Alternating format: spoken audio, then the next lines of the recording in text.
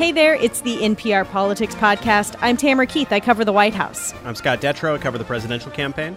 I'm Asma Khalid. I also cover the presidential campaign. And I'm Mara Eliason, national political correspondent. The time now is 12:06 a.m. on Friday, August 21st, 2020, or very, very, very late on Thursday night. And the Democratic National Convention has come to a close. This was a night all about Joe Biden, who accepted his party's nomination for president and spoke about the choice Americans will face in November. This is our moment to make hope and history rhyme. With passion and purpose, let us begin, you and I together, one nation, under God, united in our love for America, united in our love for each other. For love is more powerful than hate, hope is more powerful than fear, and light is more powerful than dark. This is our moment, this is our mission. May history be able to say that the end of this chapter of American darkness began here, tonight, as love and hope and light join in the battle for the soul of the nation.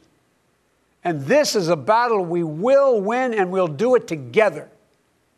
I promise you. This was very much a speech that had the feel of an Oval Office address rather than a rousing rally. And he was speaking in a darkened room. This was a direct-to-camera, direct-to-the-nation, very somber address. And that light and dark theme just really encapsulates what you've been hearing all week from Democratic speakers, most notably former President Obama last night, that this is a stark choice. This is an existential choice that Americans are going to make this fall. It's time for us, for we the people, to come together.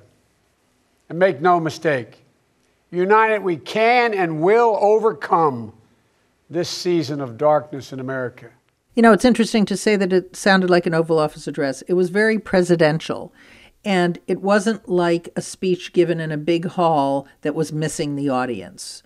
It was like an Oval Office address. I thought Joe Biden really rose to the occasion. I've seen Biden give a lot of speeches where he either is mumbling or shouting, and he's undermodulated or overmodulated. But this one was delivered really well, and I think he more than surpassed expectations. And of course, Donald Trump had conveniently lowered the expectations for Biden so much by saying that he was missing a step and senile. And Joe Biden really surpassed that. So I think he did what he needed to do. And, you know, I don't think it was as dark as the other speeches this week. The other speeches were very dystopian. This one was urgent and described a kind of a national emergency, but it was also optimistic. I thought it was extraordinarily aspirational. I mean, there's a point where he talked about, you know, we as Americans are good and decent people, and he kind of raised his arms up as if he was kind of pleading for that to be the case. And to me, it struck actually quite a different tone than some of the other speakers we've heard all throughout this week. And good and decent were the exact words that were used to describe him all week. And Asma, you were actually there in that empty room. What was it like there tonight? Well, it's so interesting to hear, you know, Mara describe this as a scene that didn't appear to be, at least on camera, one in which there was just sort of an empty room and no audience, because in the room, that is actually precisely what it was. There were probably about 24 reporters and a simple tech crew, and we were essentially the only quote-unquote audience there to hear this speech in person. And it looked really different. I can't remember if it was our producer, Barton, I think, sent over a screenshot of what this looked like on camera, and I was kind of floored because, you know, we in the room were sitting there in darkness. It gave the feeling of kind of emptiness and almost eeriness, I thought, because it was so silent. Yeah. And then when you saw what it looked like on camera, I think it did come across far more presidential than what it appeared to be in the room. Granted, there's only really a couple dozen of us who probably had that take. I think a vast majority of people were getting that glimpse of what it looked like in terms of appearing to be more akin to an Oval Office address. So Biden did kind of make that aspirational pitch. He talked a lot about himself, but I think another moment that jumped out to me was kind of the crystallization of the critique of President Trump that we've been hearing all week for all of the scandals and for the impeachment and for everything else. That all just kind of totally drowned out, and Biden and other Democrats talked directly about the pandemic and made the case that that the president has done nothing to slow it. The tragedy of where we are today is it didn't have to be this bad. Just look around. It's not this bad in Canada or Europe or Japan or almost anywhere else in the world. And the president keeps telling us the virus is going to disappear. He keeps waiting for a miracle. Well, I have news for him. No miracle is coming. And I think that's the entire election as far as the Biden campaign sees it. It's a simple argument, and it touches everyone's lives right now. There's a risk in that. You can't hang this whole election on the pandemic. I thought he gave a nod to the kinds of things he wanted to do, to build back better, to reverse the tax cuts on the wealthy, to invest in infrastructure and green jobs, et cetera. But Mara, I think that's so interesting to hear you say that you think it's a risk, because I think in reporting I've done, in Michigan, Wisconsin, Florida, the pandemic is singularly the most important issue to people, and regardless of whether or not there's That's not what I'm saying. I'm saying it's a risk to only focus it on the pandemic. You have to have the pandemic plus other things.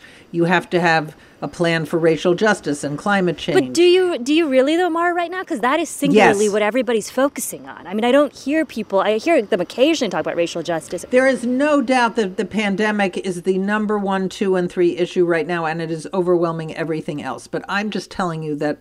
Yeah. When you talk to Republicans, what they say is, if there's a vaccine, if the numbers of infections start going down, if the economy starts coming back, that is a way that you can have a slightly different conversation in the fall. And Biden has to have an answer that's about more than just the pandemic, which I actually think he does. I thought it was notable that he talked a fair bit about policy. He didn't get bogged down in it. It wasn't like a long laundry list or anything. But, he talked about defending Social Security and brought up President Trump's payroll tax holiday that he wants. He talked about climate change. He was very specific about the types of testing that he wanted to be widely available for coronavirus. There, in among these larger themes, there was a conversation about how he would like to govern. And part of what he talked about in terms of governing was being able to unite the country. This is a message that he talks about a lot in his primaries, but it feels like it has a little bit of a different tone or a sense of different urgency maybe now as we're heading towards the general. I believe there's only one way forward. As a united America, united in our pursuit of a more perfect union, united in our dreams of a better future for us and for our children. United in our determination to make the coming years bright.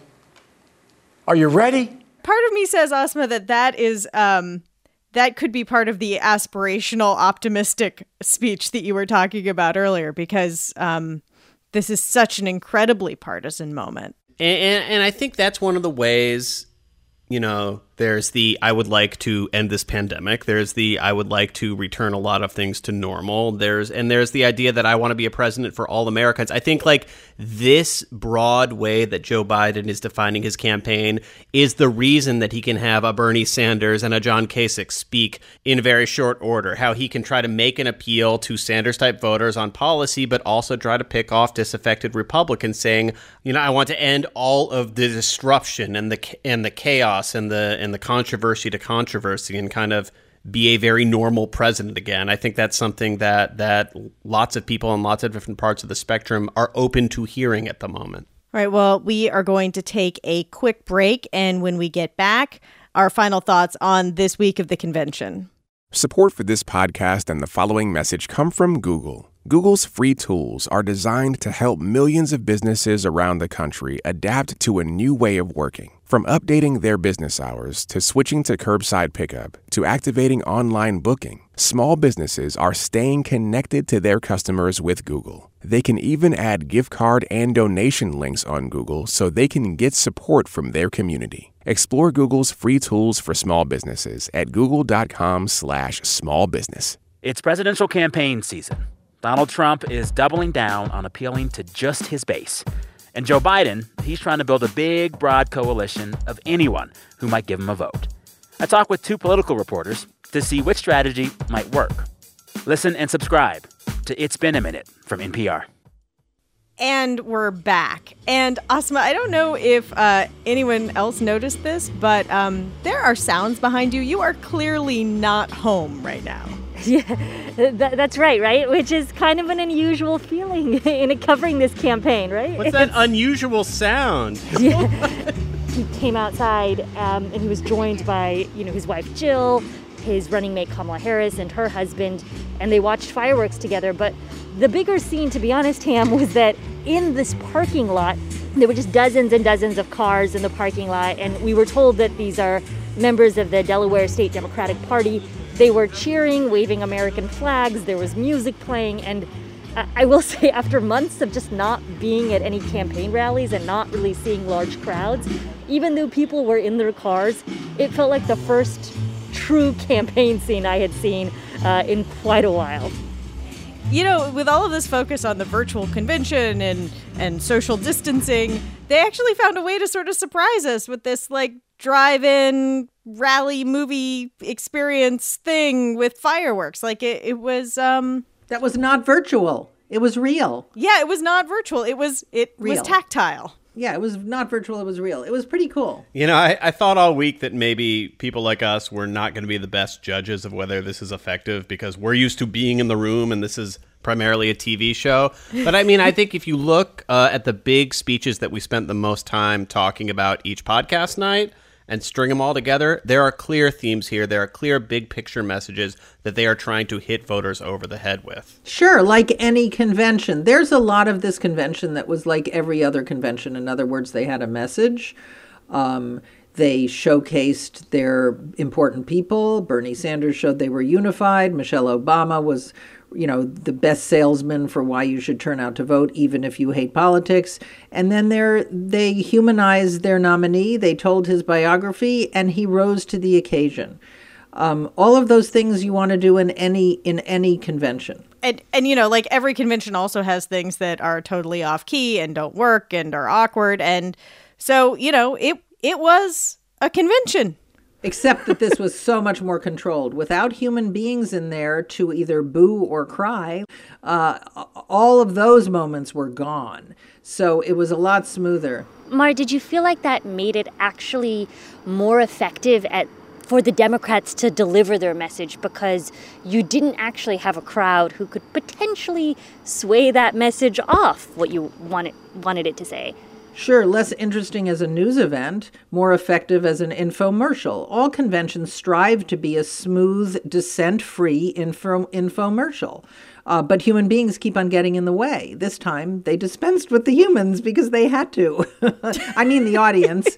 But I think it was very effective. I think they did what they needed to do. And here's the other thing. When you get rid of the live human beings in the hall, you can put a lot more ordinary Americans on the screen. They got many, many more ordinary Americans into the program than they could have if it was a regular convention.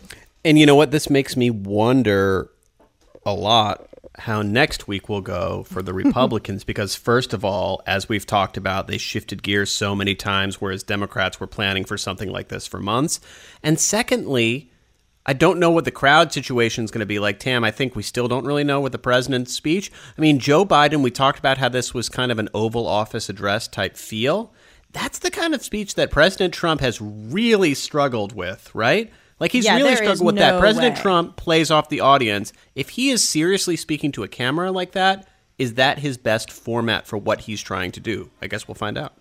The Biden people surprised us with the fireworks. I think Trump's people are going to find some ways to surprise us, too.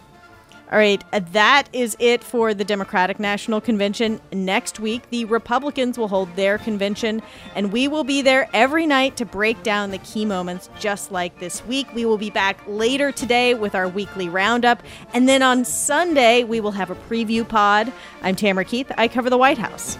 I'm Scott Detrow. I cover the presidential campaign this week from a hotel room in Wilmington. And I'm Asma Khalid. I also cover the presidential campaign, though I am currently in a parking lot in Wilmington, Delaware. You broke free from our hotel. Congrats. And I'm Mara Liasson, national political correspondent. And thank you for listening to the NPR Politics Podcast.